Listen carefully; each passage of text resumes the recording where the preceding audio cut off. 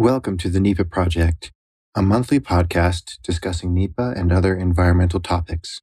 In this episode, we will discuss climate change in regards to NEPA, including the withdrawal of the draft guidance from CEQ and the implications of recent court cases. This episode is brought to you by the Shipley Group's Bundled Courses. Bundled Courses provides effective and efficient live virtual training for a team with diverse training needs. With our bundled courses, you purchase 15 days of training for the price of 10 or 25 days of training for the price of 17. You can share these training days among your staff and they will never expire. If you have any end-of-year funds, this is a great option. For more information, go to shipleygroup.com. The guests on this episode will be Michael Smith and Ray Solomon.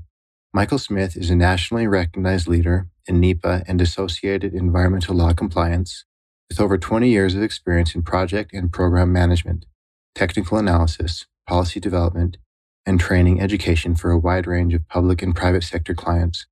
Ray Solomon retired from the Forest Service in 2003 after 32 years of government service and is now an independent environmental consultant.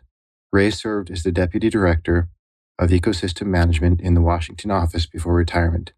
Let's get to the conversation. Michael, as you and I agreed, we would discuss for this podcast the whole issue of climate change, or as you point out, what the administration would like to call climate anomalies. So I suppose the changing of the terminology is kind of indicative of where this administration is with this topic relative to NEPA. But the areas of discussion that I think are useful for us to look at would be, one, the draft guidance from CEQ and its withdrawal and what was in it and what the implications might be of that withdrawal, if any. And then secondly, some of the implications of court cases that we've seen over particularly the last year, 2 years since this administration went in, and kind of where the courts are looking at some of what the expectations are, particularly for downstream or indirect effects and maybe cumulative. The topic of maybe social costing and where that's going, and then finally the ANPR that the CEQ recently put out. With that, Michael, if you want to kind of give your ideas or thoughts on the climate change guidance from CEQ and its withdrawal. Sure, thanks, Ray. Yeah, and maybe I'll just start with a very brief kind of tour of the history of that guidance document. I'm sure some folks listening in are probably familiar with that, but others may not be.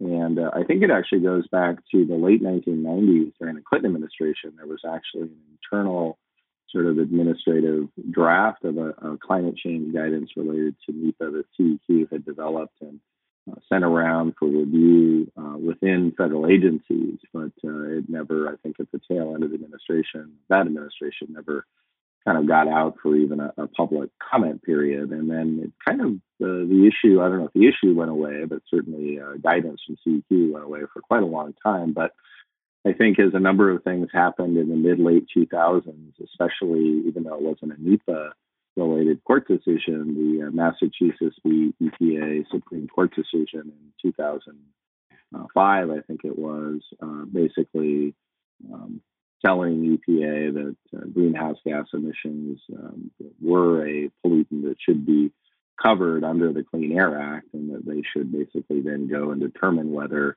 they should regulate it, which they later did and made that finding, and then of course started down that road for a number of years. And I think the attention and the publicity and all of that came out of that sort of spilled over into NEPA. And I think a lot of commenters on NEPA documents started to public meetings and written comments on certain NEPA projects, particularly larger projects, and especially those involving burning of large amounts of fossil fuels, so particularly energy and fossil energy related projects, asking federal agencies or requesting them or demanding that they do those analyses. And we started to see certainly an uptick in court challenges against agencies that were either not addressing the issue at all in their NEPA analyses, or were doing it in a very sort of perfunctory manner. And out of that, I think, came a lot of agency requests to CEQ to develop guidance. There was, I think, a lot of confusion on the issue. Of course, just the the beginning question of, is this an issue or a topic that should be addressed in a NEPA document at all, is kind of the first question. And I think many agencies back at that time took the view that it wasn't. And I think partly because they felt that it was such a large and unique issue for NEPA that maybe NEPA analyses may not have been the best vehicle for sort of addressing it at a kind of not only a national public policy level, but really a global level, given the nature of the issue. So despite all that, there again started to be court decisions that some of them were telling agencies that they did in fact need to do that analysis, and they involved a variety of different kinds of projects, from energy projects, transportation, including motor vehicle emissions or motor vehicle standards, fuel economy standards, train, rail projects that were transporting coal, and then again other kinds of fossil energy projects in particular, but some other even Forest Service sort of land management type projects and BLM as well. And out of that, in 2010, I believe was the year, CEQ released a draft, and it was during the 40th anniversary celebration of NEPA when they released a draft guidance document. And Ray, I know you were intimately following that at the time, and it was a very interesting reaction. It was a pretty detailed guidance document, and I think among other things, two things stood out to me at that time was the strong language that CEQ felt it was an issue that fell under the rubric of NEPA, and that for at least many NEPA projects, maybe not the most small and most minor, but most other projects, that it was an issue that should be addressed, and that there were a variety of different ways to do it. And certainly one of the most controversial portions of that first draft guidance issued in 2010 was on the issue of how to address quantitatively greenhouse gas emissions and also thresholds of significance. And at the time, CEQ used a metric that EPA had developed as part of their rulemaking for power plant emissions of an annual sort of limit of 25,000 metric tons of carbon dioxide equivalent, so kind of total greenhouse gas emissions measure. And basically in the draft guidance, it basically suggested that if you were above that line of annual emissions in your NEPA analysis for your project, you should probably do a quantitative analysis. And if you were below it, it seemed to suggest that you could probably just sort of qualitatively address the issue. And they received a lot of feedback and comments on that.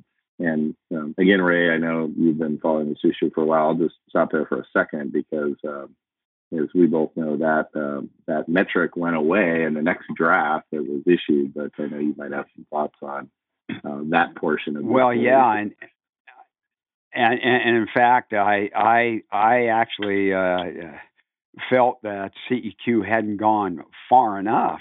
My personal opinion on that, and was actually disappointed with subsequent versions, the next two versions, the final version and then the intermediate draft they did, that I felt that there were aspects of climate change and the analysis that one could do that they backed off of, that I was kind of disappointed. But I know that CEQ traditionally tries to get agreement among the federal agencies and reach consensus. And of course, anytime you try to reach consensus, you tend to, if you will, kind of soften the language that you use in order to accommodate everybody. And I think, as you're going to talk about, that's kind of, at least that's my perception of what happened with the subsequent draft and then the final.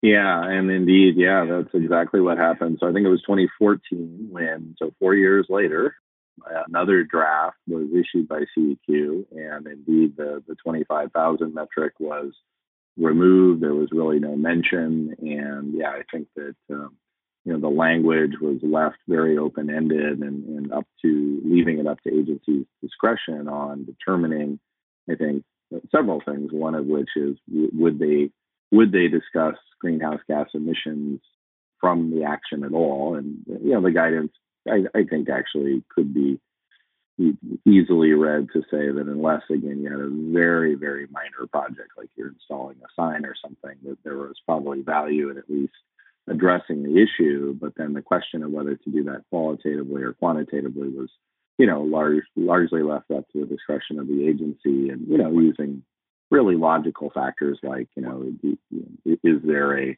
easy or relevant way to calculate the emissions from the action, and these days there are. I mean, you can go online and EPA or some NGO calculators for all different kinds of actions and equipment that you might use, and in just seconds you can actually get estimates for that. So I think, that issue. And then, interestingly, I think this gets lost a lot of times in discussion on the issue of climate change in NEPA is, there are two fundamental aspects really of the issue. And one is what we're talking about now, which is the action's impact on the environment, in this case, through greenhouse gas emissions, then potentially affecting climate change. But there's kind of what some people call the reverse of that, or even reverse impact assessment, which is kind of putting that around to say climate or climate change impact, potential impacts on the action. And that can kind of happen through two fundamental ways. One would be that the climate change itself and changing precipitation patterns or hydrologic changes in flood regimes, obviously severe storm events, sea level rise, that any of those things might affect our actual action in some way. And particularly if it's an infrastructure project, the idea or the implication that we probably ought to be considering that, particularly for projects that might have a long lifetime in terms of their operation use. So that's one piece of it, but the other piece is also how the climate change may affect the other resources or impact topic areas that we're covering, whether that might be vegetation or wildlife habitat, et cetera. Yeah, go ahead, Rick.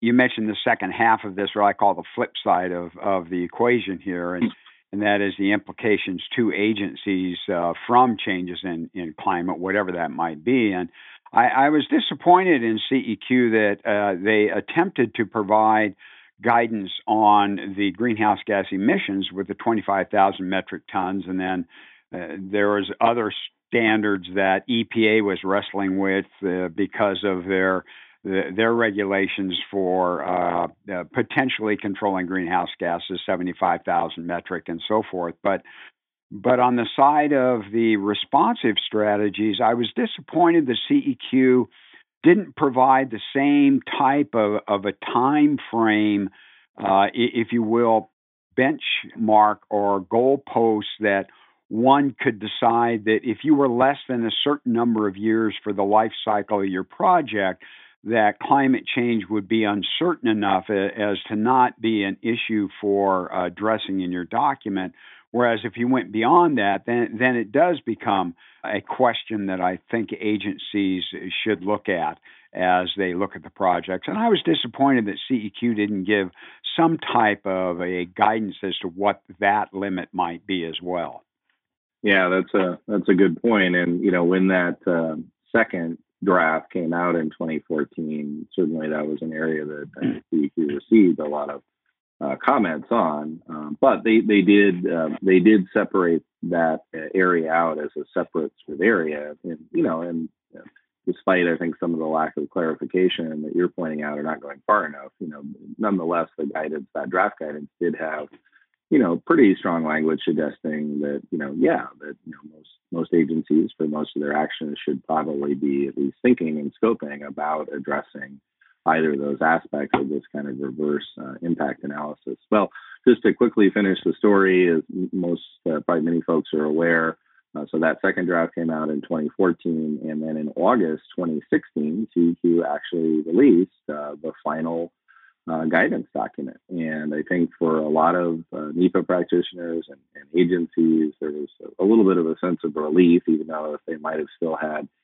issues and problems with some aspects, the fact that there was now a final guidance document was viewed as useful and helpful, particularly given some of the conflicting court decisions that we'll talk about later here that were kind of adding an element of confusion on the issue. And many federal agencies, all federal agencies, many of them were holding back on changing their own agency NEPA regulations or issuing their own guidance because they were fearful of doing something that might run counter to what CEQ was doing. So there was actually quite a bit of activity not long after that August 2016 release of the final CEQ guidance. And I think overall, people viewed that as sort of a positive development, and that some agencies were really starting to solidify what their approach was in tackling this issue in their NEPA documents. But again, many people probably know, to further throw a wrench in that aim toward more clarification in the new administration last April 5th, 2017.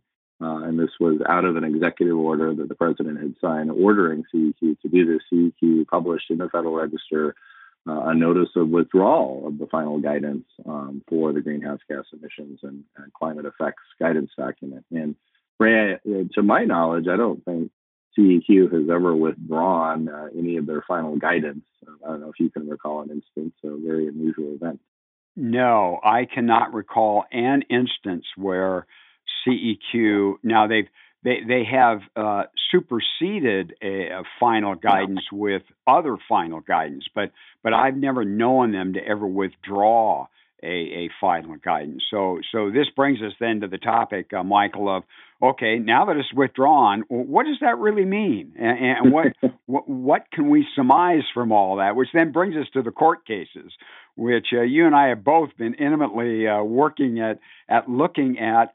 So what are the courts telling us? Because clearly the regs didn't change, the law didn't change. The only thing that changed was the guidance, which, if CEQ had never issued the guidance in the first place, we would still have to comply with case law. So you may want to pick up from there what your thoughts are on that. Yeah, well, I'll start actually with an observation, because I think your first part of that question is an excellent one. And lots of people, of course, and NEPA practitioners are asking this: is so what are we supposed to do, and what does it mean that the guidance was withdrawn? And I think the first point about that for everybody to recognize is when it was in place, it was a guidance document, and a guidance document only.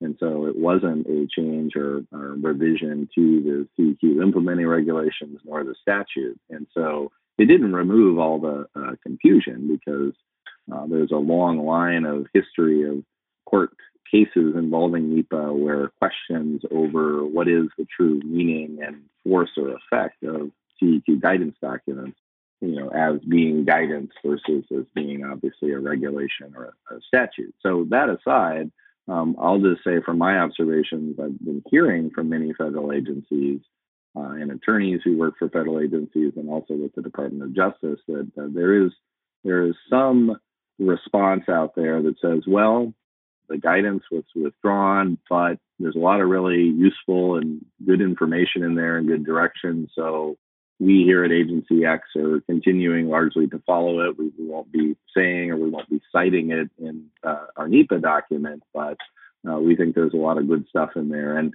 in fact, I've actually seen some recent NEPA documents that have said that, well, while we were working on this NEPA document, while it was in process, the guidance was in effect. So we followed it, and yes, it was withdrawn. Here's a note about that.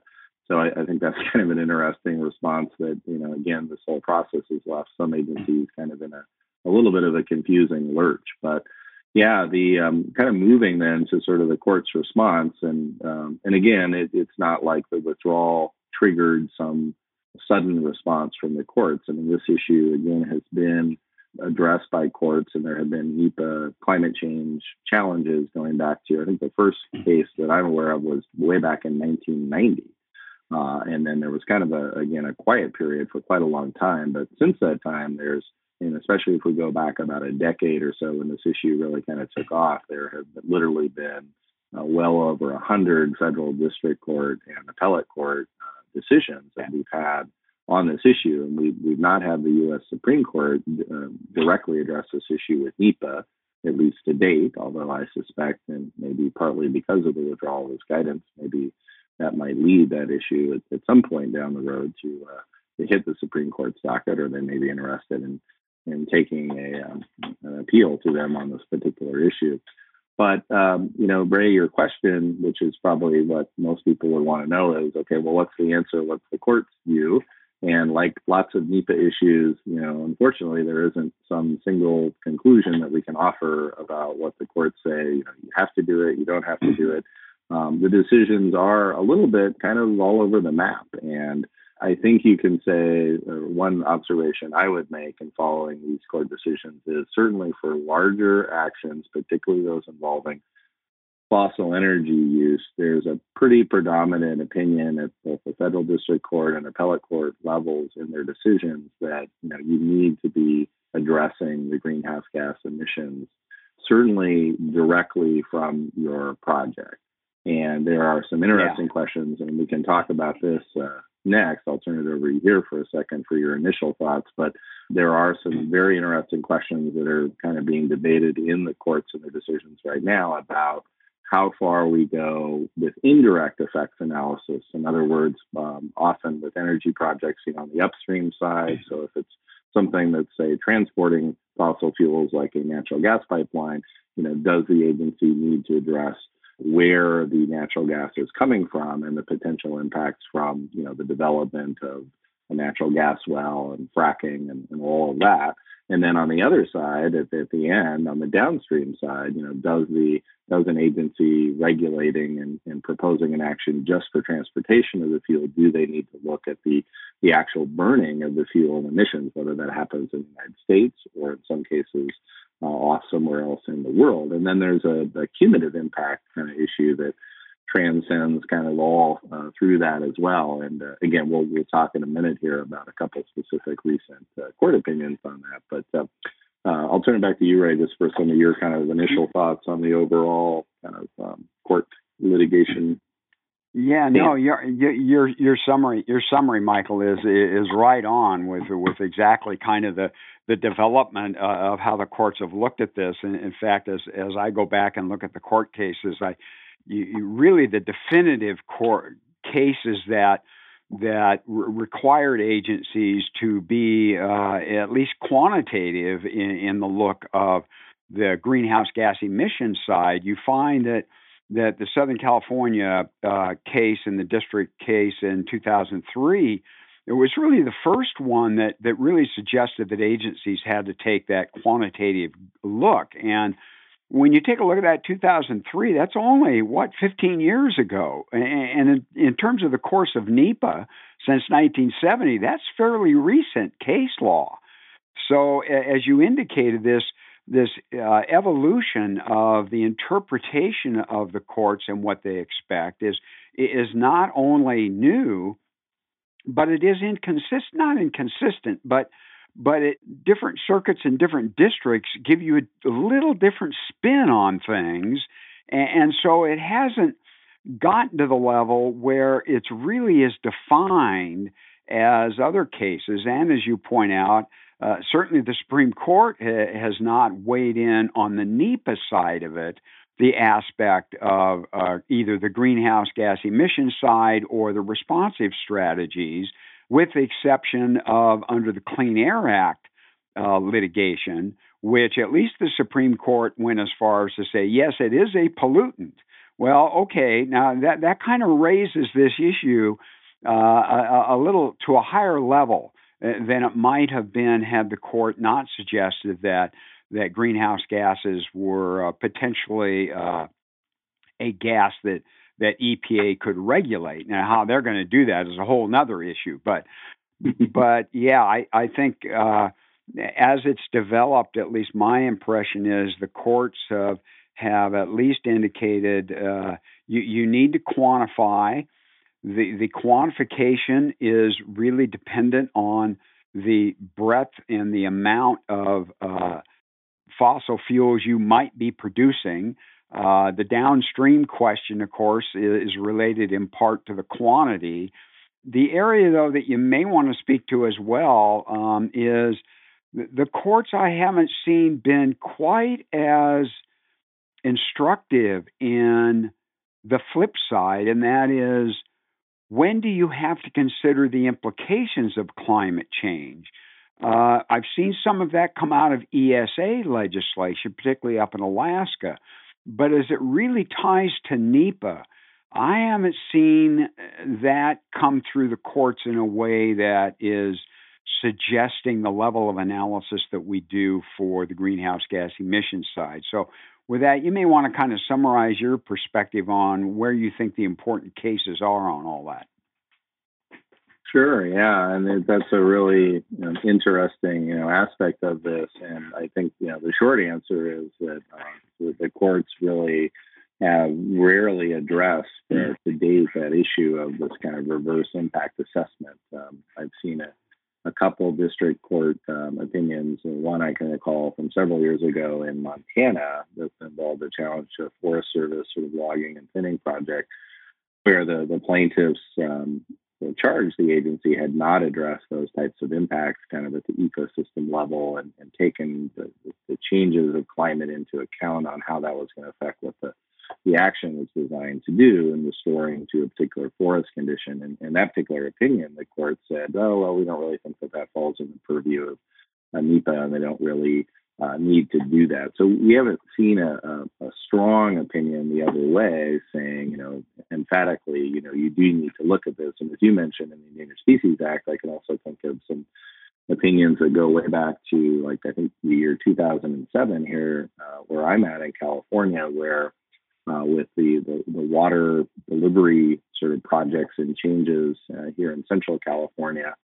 doing the biological opinions that the Fish and Wildlife Service and the National Fisheries Service were doing for several species of salmon, and then also another fish species in the Sacramento, San Francisco Bay Delta called the Delta smelt, where the agency, it was a 50-year, I think, sort of period for the biological opinion, and the court said that the agencies had not taken into account the changes that were expected, and that the science and modeling, including science and conclusions that the agencies themselves had prepared about how the snowpack in the Sierra Nevada mountains was going to be quite a bit lower, it was going to melt earlier, and so that the whole sort of hydrologic regime was going to be changing, and yet the analysis in that case, again, in the biological opinion, just assumed kind of a static baseline that the conditions 50 years from at the time that they did the analysis would be the same, and the court just said, we have 1,000 pages here that says that's not true. So go back to the drawing board and redo that. We haven't really seen that direct kind of NEPA issue be addressed head on. At least I haven't in a court case. I suspect we probably will, kind of going forward, but it really hasn't come up. So again, the majority of the case law has been on the effect of the action on climate change through greenhouse gas emissions. And I think maybe, Ray, the last thing we'll want to talk about then before we conclude is, again, just a few of these recent cases and court opinions we've seen that kind of point to maybe what we'll see going forward that kind of both relate to the continued building of this case law and how the courts are viewing the issue, and then maybe also a response to the withdrawal of the guidance and also other initiatives that are currently going on in this administration.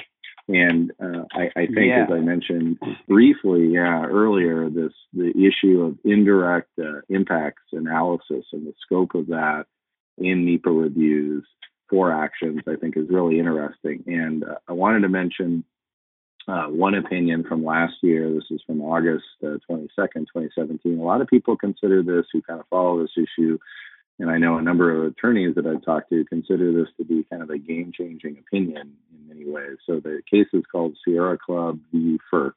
The opinion, this is an opinion from the D.C.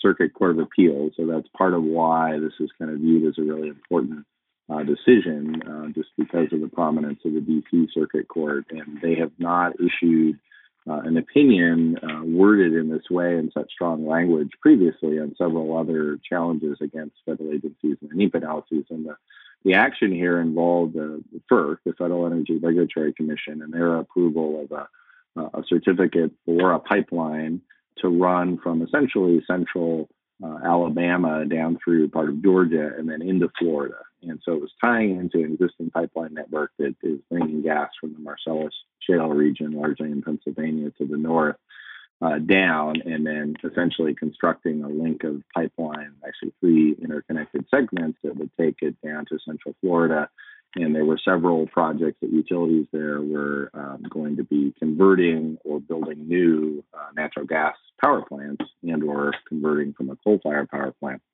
So FERC did an EIS on the project, and the challengers led by the Sierra Club sued. And among other things, the key issue here is they said that that the analysis was flawed, didn't comply with NEPA because the agency did not look at the indirect effects of burning the gas. So in other words, this EIS did have a quantitative analysis of the natural gas, the GHG emissions from constructing and operating the pipeline itself and its associated compressor stations, but it did not look either upstream at where the gas was coming from, although the challengers didn't challenge on that.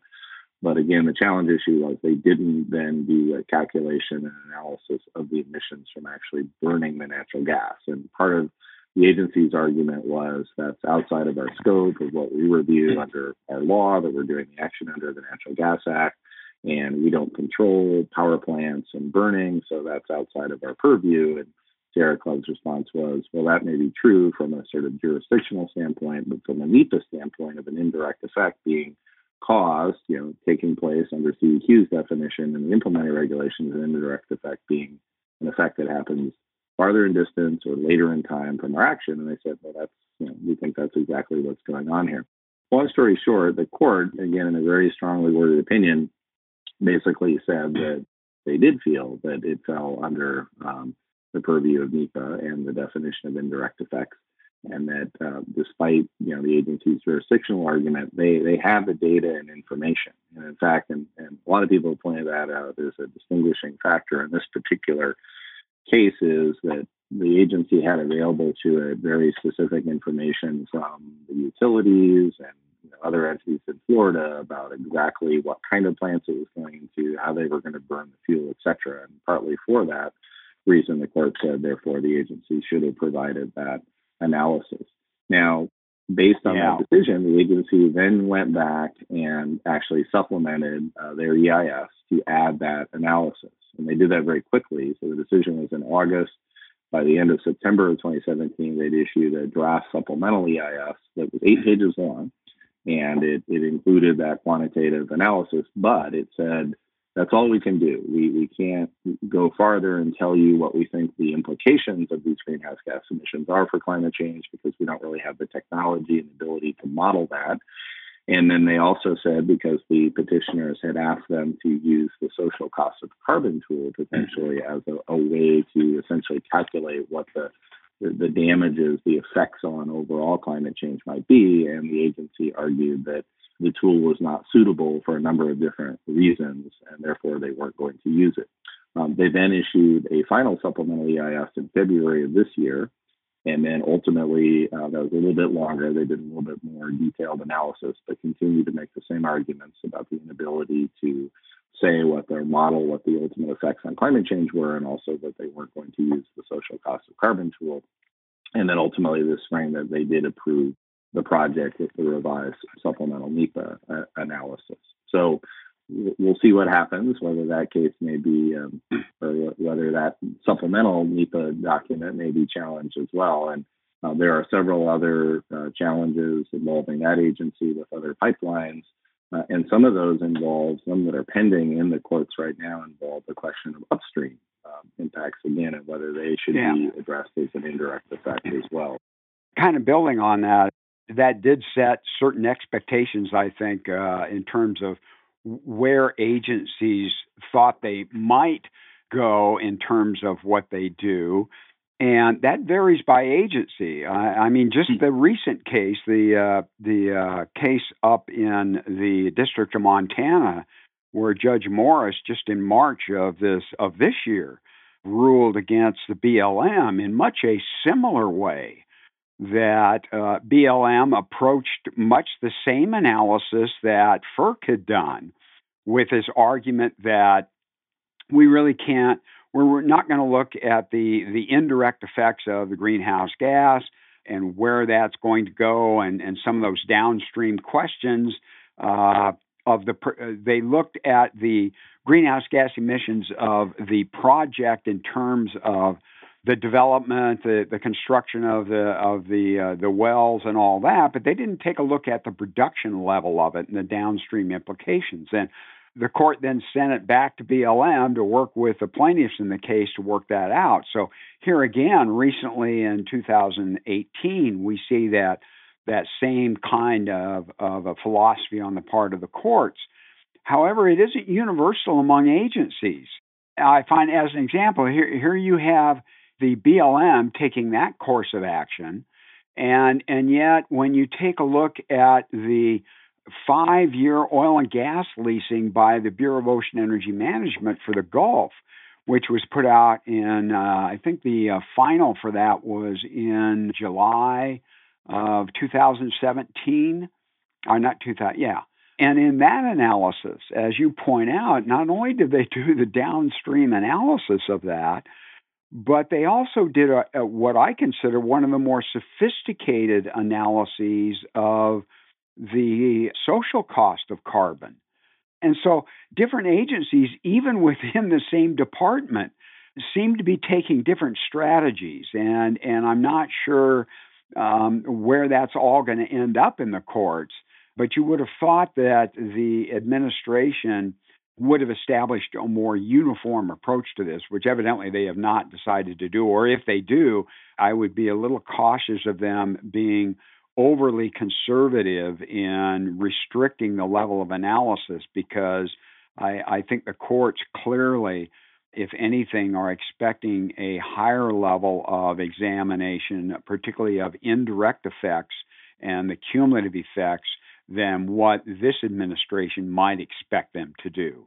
Yeah, I think that's a good point. And, it's interesting. Another argument that has come up in some of certainly in the court challenges, has been agencies, as you said, this kind of wide diversity we see. So some agencies have been taking the position with some of their actions that they're not really, in a way, I guess you could phrase this as responsible for the emissions that might come from their action because of kind of a substitution argument.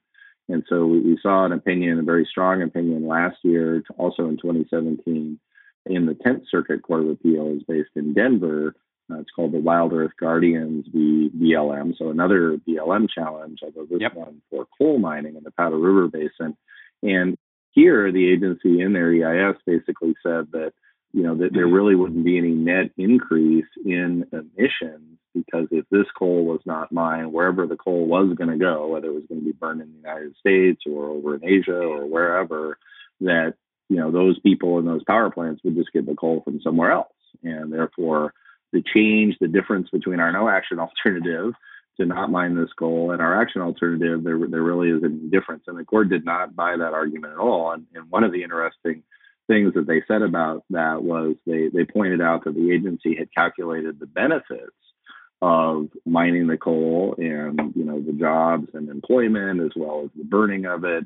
And then basically said, but we can't tell you about the adverse impacts of that. And the court just said that doesn't really make logical sense. And they called that as an arbitrary and capricious argument for that. And we've seen that in a few other opinions as well. And that issue, I remember, came up as well with all of the debate about the climate change impact analysis in the Keystone XL pipeline when the State Department was working through that. Several versions of that EIS going back about a decade now, and of course that issue is still pending in the courts, where we now have challenges to the recent administration's decision to overturn the decision to deny the pipeline, and now we have challenges that the NEPA analysis may be out of date that are pending in the courts for that project. So that's another one to stay tuned, because there are some climate change issues with that particular opinion. And then the last thing I just wanted to mention, interesting kind of another piece of this I've seen in some of the recent court opinions, but especially challenges that we're seeing from some of the NGO groups, is asking for, again, particularly agencies, as you mentioned, like the Bureau of Ocean Energy Management, FERC with pipeline regulation, and then also the land management agencies like BLM that deal with large energy, oil, gas, et cetera type projects, is groups that are now saying that these agencies are missing the cumulative impacts, cumulative action sort of aspect of some of these, particularly when they're looking at groups of individual projects in a particular geographic area. So, for instance, there are a few challenges and petitions with the FERC, the Federal Energy Regulatory Commission, where they've been considering a number of different pipeline proposals from different companies in the geography of the Northeast. And the NGO groups are basically saying, hey, you're one-offing these, and there's really a cumulative impact issue here, and you probably should be doing some type of programmatic NEPA document that considers a group of these actions. If they're happening in a similar geography and with similar timing, maybe you need to put them all together. And some may remember at the tail end of the last administration, BLM had actually begun a programmatic EIS for coal mining in the United States, and looking at that from a big picture sort of view with a big focus on the overall cumulative greenhouse gas emission climate change piece. So again, the administration, that particular EIS was canceled in progress when the new administration came in. But I don't think the issue is going to go away, and I suspect that's another piece of this that we will see continue to outcrop in the court cases and the challenges that challengers are going to bring against federal agents. Well, and the other issue that has risen, but not really been litigated to an extent that the courts have ruled one way or another on it specifically, is this business of the social cost of carbon. That although certainly EPA had come up with some ways of doing that, BOEM had done that as part of their EIS. That is not a consistent analysis that has been done that I've seen as part of the economic evaluation of greenhouse gas emissions. And then adding to the complexity of that is the administration's efforts right now and looking at how EPA has approached that of the discount rate that EPA had originally used of 7%. This administration is saying, "Oh, wait a minute now, that doesn't make sense in light of the current discount rates that we are using of around 3%, and therefore clearly the social cost of your greenhouse gas emissions is greatly inflated, and therefore we need to look at a closer look at what that implication is." Which, in my mind, you may want to speak to this, Michael, in my mind is kind of an interesting dilemma in that the administration, in trying to deflate the whole social cost analysis, has actually given it some validity by focusing on the analytical internal rate of return rather than trying to debunk the whole process. So do you have any thoughts on that? Well, yeah, it does seem to be a little bit of an irony that, by arguing that the assumptions used were incorrect, and therefore we need to fix or revise them. Yeah, it does seem to run counter to other arguments that we've seen agencies and the Department of Justice make in defending some of these challenges that NGO groups have brought to agencies for not using the social cost of carbon tool in their analyses. And that was one aspect of it, but there were other aspects as well that were used to say that it was too speculative and, had other problems. So, yeah, and, with the courts, we've seen at least one federal district court opinion, I think back in 2014, involving the Forest Service with coal mining in Colorado, where the court actually said that the agency needed to use the tool, and that if they wanted to go forward with the project, they needed to revise the NEPA analysis to do that. And then we saw in an opinion last year, I think in that case you mentioned, with the Office of Surface Mining in the Department of Interior with coal mining in Montana, that the court there, they didn't actually directly say you have to use it, but they did tell the agency in the opinion, ruling against the agency for other reasons, with flaws with the analysis, that they should have used the tool. Was kind of a pretty strong suggestion. So yeah, I suspect we'll see more of that, and I think you're right that the decision to perhaps revise the tool kind of re-legitimizes it, so that probably only increase the interest in challengers wanting to press that particular argument. Well, and to me, that kind of the last area that we may want to talk about that'll be interesting to see where we go is the recent ANPR by the CEQ of looking at redoing the CEQ regulations. And right now, climate change is certainly not a prominent mention within the CEQ regs, given that they were written back in '78, where climate change at that time was not one of the front-running issues to be dealt with. And so I'm wondering where this might go in terms of if CEQ does change the regs, whether they will address climate change or not in any more refined way than what is currently in the regs.